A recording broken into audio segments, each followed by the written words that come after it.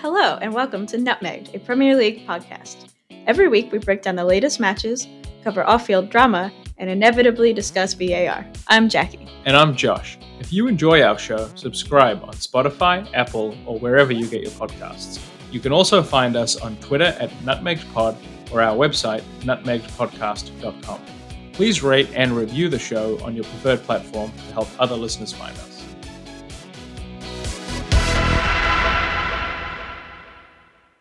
Hi, and thanks for joining us for our Matchday 5 review episode. How are you feeling today, Jackie? Very well, thank you. How are you? Good, thank you. What did you think of the games? Were you happy, sad, bored, mad, angry? All of the above. All of the above. All right, let's get straight into it. Let's begin with the Merseyside derby. Yes, the big one. Which we said could have been one of the most consequential in a decade, simply because it would be the first time Everton had won if they had beaten Liverpool. They did not. They were close. They tied. I think it's probably fair to say that Liverpool came out the overall loser in that game if you factor in Van Dijk's injury and things like that. Yeah, it was a tough day for Liverpool. They certainly suffered a massive injury. They also had potentially a winning goal chopped off at the very end for what looks like an invisible offside to me. An armpit offside. Yeah.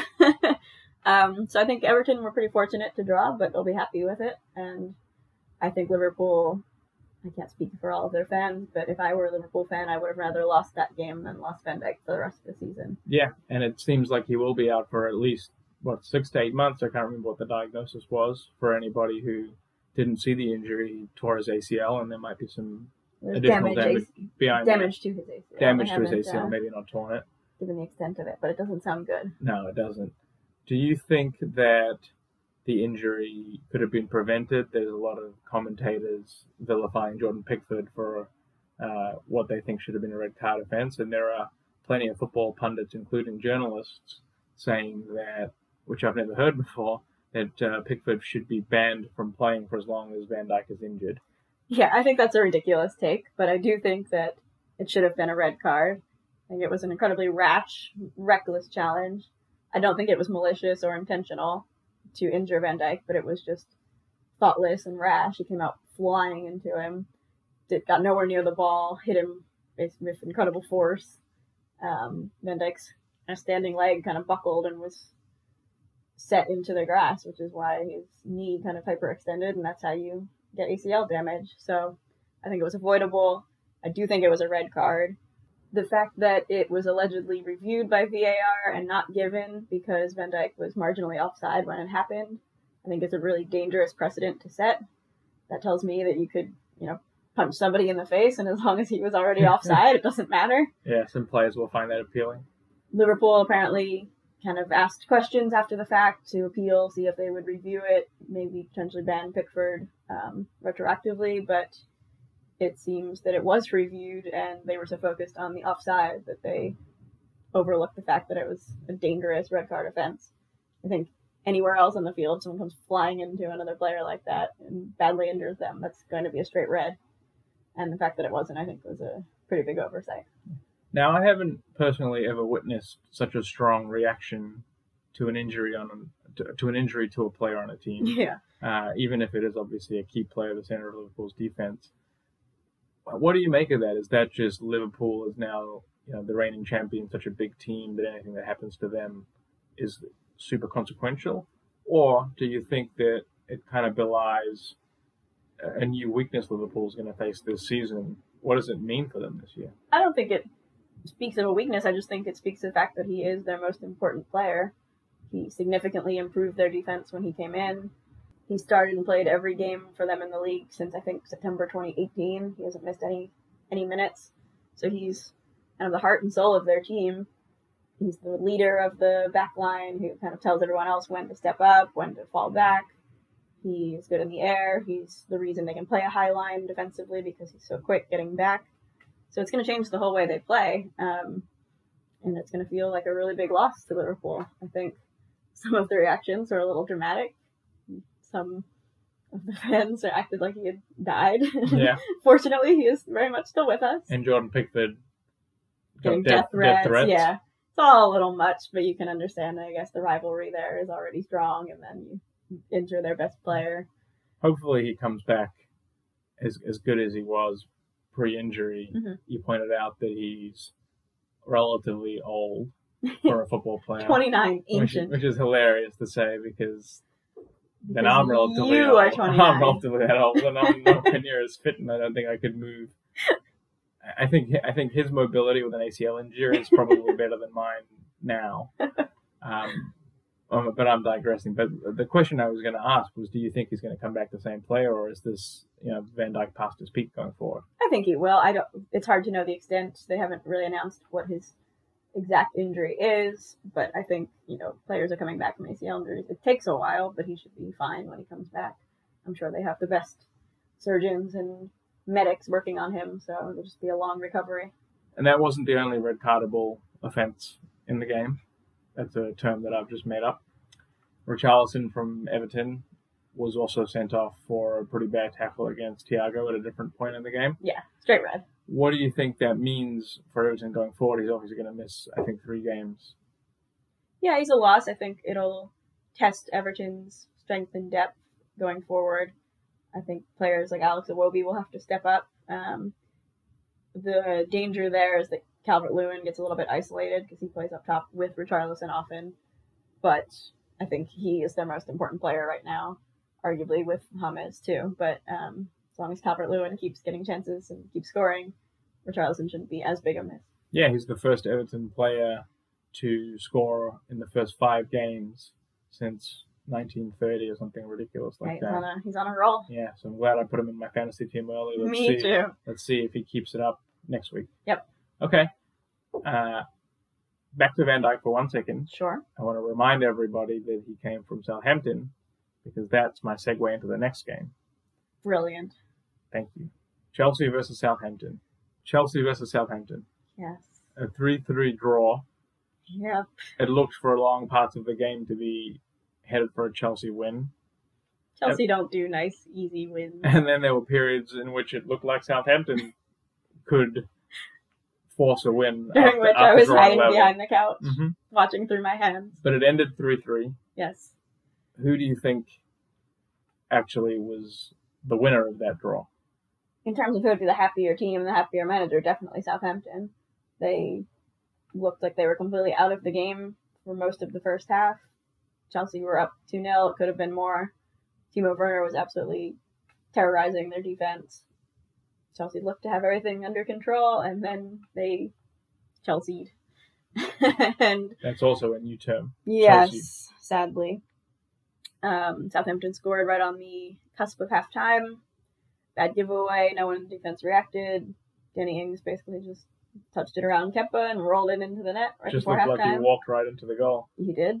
And instead of chalking that up to, okay, that was a mistake and we let him get one, don't let it happen again, Chelsea came out and looked pretty panicked for the second half and a little bit shaken up. And I think that needs to be addressed psychologically because they get pretty rattled when somebody makes a big mistake. And then Southampton's second goal was just a comedy of errors. Kurt Zouma with a terrible pass back when he could have just put it out for a throw-in safely. Terrible back pass to Kepa, who continues to haunt my nightmares. Completely missed it. I don't even know. It was harder for him to miss the ball than it would have been for him to get it. And then it rolled through, hit the post. Christensen tried to slide in. Danny Ings and Che Adams had multiple shots at it, and finally it went in from Che Adams, and it was a disaster of a goal. Which goal, that one, or the farce that United conceded against Tottenham, which goal do you think was more cringeworthy? From a defending standpoint, I think United's was worse because Harry Maguire tackled Luke Shaw. Yes, there is that. From a goalkeeping perspective, this is a disaster. This Chelsea goal is a disaster, and I think if anyone has a short memory later and says, why isn't Kepa getting another chance? This is the goal you should watch, and this should be the end of Kepa's chances. Which is sad because you and I feel bad for him. Yeah, on a mental level, it must be awful. I mean, he's only human. I'm sure he's not trying to make mistakes. But the defense as a whole isn't strong enough to compensate for such a bad keeper, and so it's just this sense of chaos that permeates through the whole team. Chelsea immediately, to their credit, scored a third. Timo Werner, Pulisic, and Havertz combined beautifully, scored a third right away, but then it just felt like a matter of time again until Southampton would equalize, and they did right at the end. Yeah, I mean, when we see Kepa in the lineup, you and I get a little bit nervous before a game. Oh, my heart sinks. I can only imagine what it feels like if you're one of the players. Yeah. And again, it's hard to say things like that because I feel bad for the guy and you don't want him to fail, but it really seems like he should be the last chance at goalie. Yeah, I think he's had a lot of chances. I know they want to try to recoup some of his value, maybe try to rebuild his confidence, but every time they bring him in for a game to hopefully rebuild his confidence, he makes another huge mistake, and it's just these errors are costing games and costing points. Yeah, I'll just say it again. I think, there have been more exciting signings this summer, but Edouard Mendy could turn out to be the most important one because Chelsea's goalkeeping situation has been so terrible. And so far, he looks very good, competent, calm. So if he can stay fit and just kind of bring even just a sense of solidity to the team, he'll be a huge improvement. And for anyone who missed it, he wasn't involved in this game because he had a slight injury sustained an international break. Right. Hopefully he'll be back in time for next week. Yeah. Okay, let's keep going. Manchester City versus Arsenal. A slight 1-0 win for Man City and Pep's team. Surprisingly boring game. I was going to say, this was a game you talked about last week, one in which you thought that City would win, but maybe Arsenal could pull something creative out that Pep wasn't expecting and win. Especially with no De Bruyne, I thought they had a better chance. Right, but both teams seemed kind of lackluster, and City seemed to escape with a win.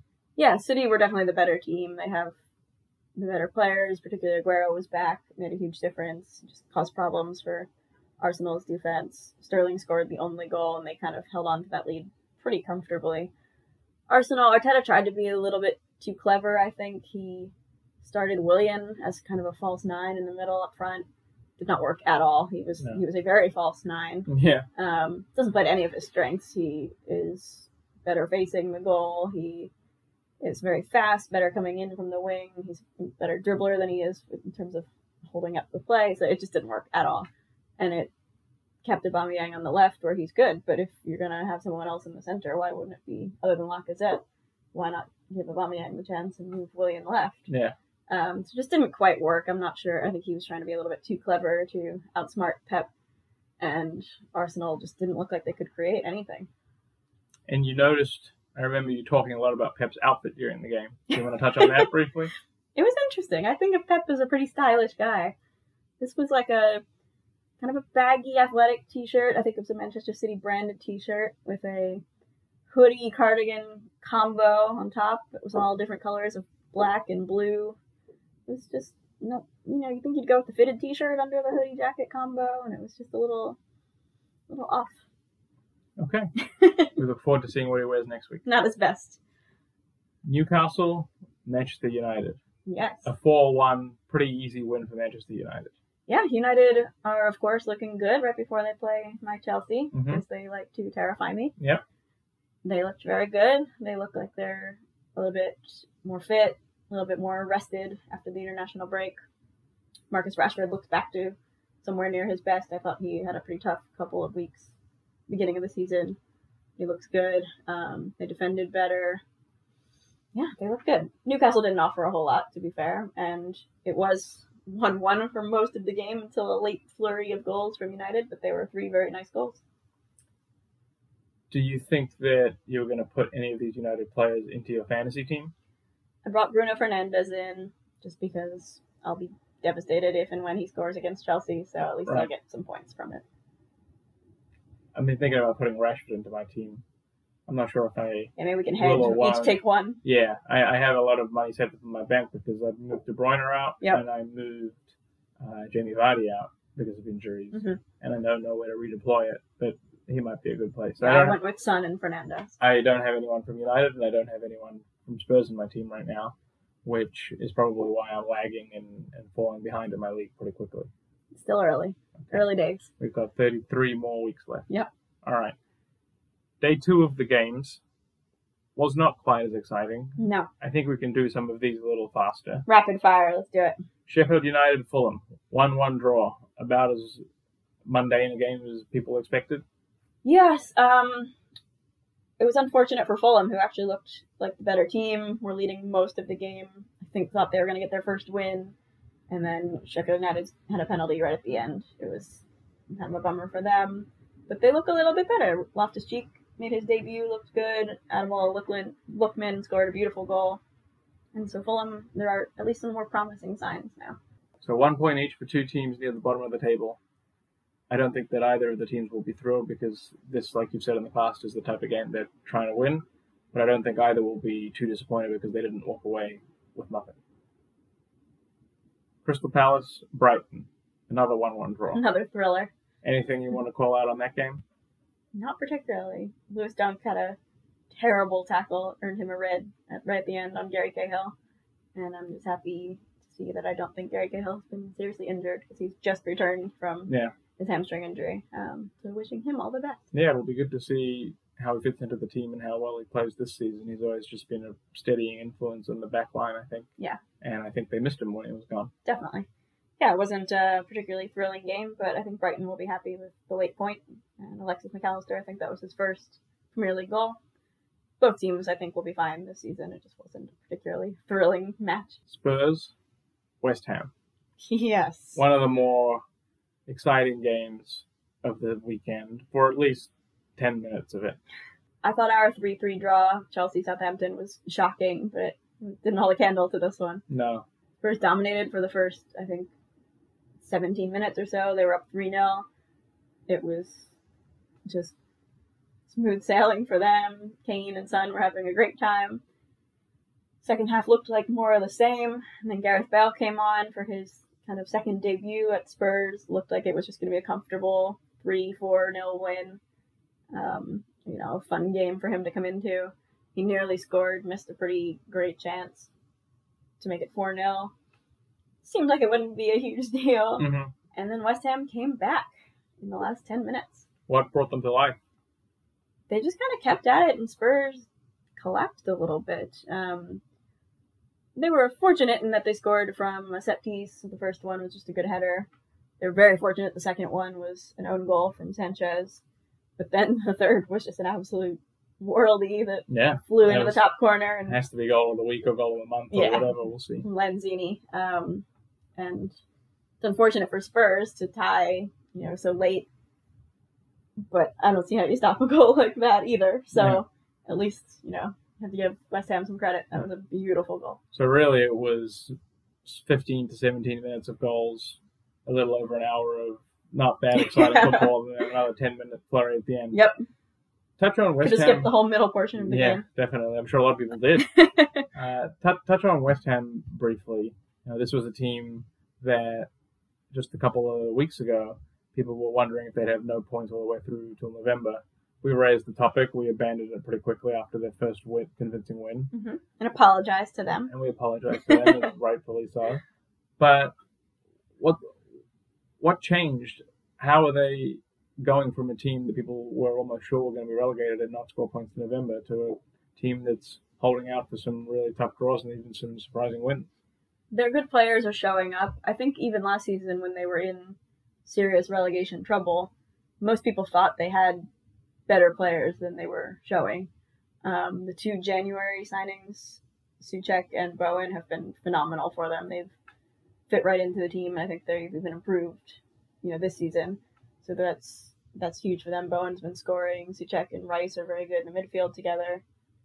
They still have problems defensively. I mean, Son and Kane were cutting through them easily in the first half, but they kind of have this belief now that they can come back, and the players seem to be really behind David Moyes. He seems to be able to inspire them now, and I think kind of escaping relegation last season helped kind of bond the group, and they seem to have kind of picked up where they left off. The really exciting thing for West Ham is that they just signed Benrahma from Brentford. Mm-hmm. He's going to be a really fun player. Yeah, I know that a lot of teams were looking at him. I know Chelsea was, in theory, before they went in other directions. But I'm glad you mentioned David Moyes, because all I wanted to say about him was his celebration at the end of that game. It was so cute. Was probably the most entertaining and most sincere thing I saw in football all weekend. It's adorable. If you haven't seen him celebrating Lanzini's goal, go look it up because it's just jumping up pure and down, joy. Yeah, up and down the from sideline. a usually pretty reserved man. Yeah, usually a very craggy man who doesn't seem like he smiles a lot. So yeah, it was very cute. I hope to see more of that this season. Okay, the last game of Sunday. Leicester-Aston Villa. A 1-0 victory for Aston Villa. Another Deserved? surprisingly dull game for two teams that have been pretty free scoring. Was the win deserved or not? I do think so, yeah. I mean, 0-0 would have been pretty fair, too. It wasn't like Villa absolutely dominated, but it was just kind of one moment of magic from Barkley right at the end where he just kind of dribbled forward from midfield and put it into the bottom corner. We've seen him do that for Chelsea Many times. Notably in the FA Cup against Liverpool. It's kind of one of Barkley's signature goals. And yeah, Villa have defended really well. Leicester had a lot of injury absentees. Vardy didn't play. Soyuncu's out for months. Ndidi's out. They have a lot of injuries. So I thought they actually held up pretty well, but they didn't create a ton. And it was just that one moment from Barkley that changed the whole game. And like West Ham, which you just touched on, Villa seems to be a team that was fighting for its spot in the Premier League last year and is very comfortably going to stay up this year. Oh yeah, we're going to win the league. We're gonna get a whole new round of potential relegees. It seems. Yeah, Prince William is a very happy man somewhere right now. Yeah, Villa look awesome. They're probably the story of the season so far. Yeah. They've absolutely just turned it around. They're the only team with a perfect record, 4 wins out of 4 right now. Yeah, and the game in hand too. Yeah. So they're technically, flying. Yeah, they're going. That's why I started playing with them on FIFA 21 so much, and I often win. Okay, we'll say that. West Brom Burnley, maybe the most boring game of the weekend, which we're starting to say about these teams. It's more rare. often than I'd like. It's rare that I have nothing to say, but I watched this game, the entirety of this game, and really have nothing to say. Conor Gallagher from the Chelsea Academy made his debut. Looked pretty lively. Branislav Ivanovic, Chelsea legend, has just made his debut for West Brom at 36, back in the Premier League. I thought both teams looked fine. Nobody was especially terrible, but nobody really looked like they were going to score either. So it was a pretty terrible game to watch. And I feel very bad for the people in the UK who may have had to pay £15 to watch that game. Yeah, that and the Fulham-Sheffield United game, both victims might be too strong a term, but both victims of the change in which fans now have to pay £15 a game to watch some of these to stream them. Yeah, pay-per-view. It's not very popular. I can't imagine why. A lot of Newcastle fans banded together and donated to food banks the £15 each instead, which is a very cool movement. That is probably not what the Premier League was hoping No, for. that's a positive way to show how pissed off you are. Yep. Yeah. Okay. Last game of the week. Wolves. Leeds. Another one that I was hoping would be this high-scoring, 4-3 thriller, and it was a pretty dull 1-0 win for Wolves. Came from kind of a mistake from Leeds. Defender slipped when Jimenez was coming in from the right, and then as he shot, it was deflected very much by Calvin Phillips' head, and that was the only goal of the game. Not a whole lot of note happening, but they'll both be safe, and they're both good teams. And it's good for Wolves to kind of get some rhythm back. They look like they are kind of kicking on now from a rough start to the season. Do you think this was a convincing win for Wolves? I know not maybe based on the scoreline, but Leeds have been a very good team. I think a lot of people expected Leeds to win this game because of how they've played the last few weeks. And do you think the Wolves are starting to gel the way that you said they needed to? They looked more like their old selves. They're a very good team. Honestly, I thought they were pretty evenly matched in this game. Leeds made some mistakes, as they do defensively, but they weren't quite as exciting going forward as usual. But that's also credit to Wolves' very solid backline. So the two teams kind of nullified one another, and it was a good game from a tactical battle standpoint, but not a whole lot of action. Yeah. Okay. And let's just briefly recap the table as it stands 5 weeks in, because everyone is still very close together, and if you hadn't been following, you'd still be surprised by some of the standings now. Yes. Everton in first with 13 points, 4 wins and a draw. Aston Villa, Liverpool and Leicester make up the remainder of the top 4. Villa have a game in hand. We're the only unbeaten team in the league. The bottom 3, Burnley, Sheffield United, Fulham. Those aren't surprising. No, I think all 3 of those teams are in pretty deep trouble this season. And there's a lot of crowding, shall we say, in the middle. Everyone else. But I think Aston Villa and Everton can be very happy with how they've started. Yeah, there's no arguing against that. All right, there you have it. Our wrap-up of Week 5's matches. We'll see you on Friday ahead of next week's games after the beginning of this season's Champion and Europa Leagues. If you enjoyed our show, subscribe on Spotify, Apple, or wherever you get your podcasts. You can also find us on Twitter at NutmeggedPod or our website, nutmeggedpodcast.com. Please rate and review the show to help other listeners find us. Cheers!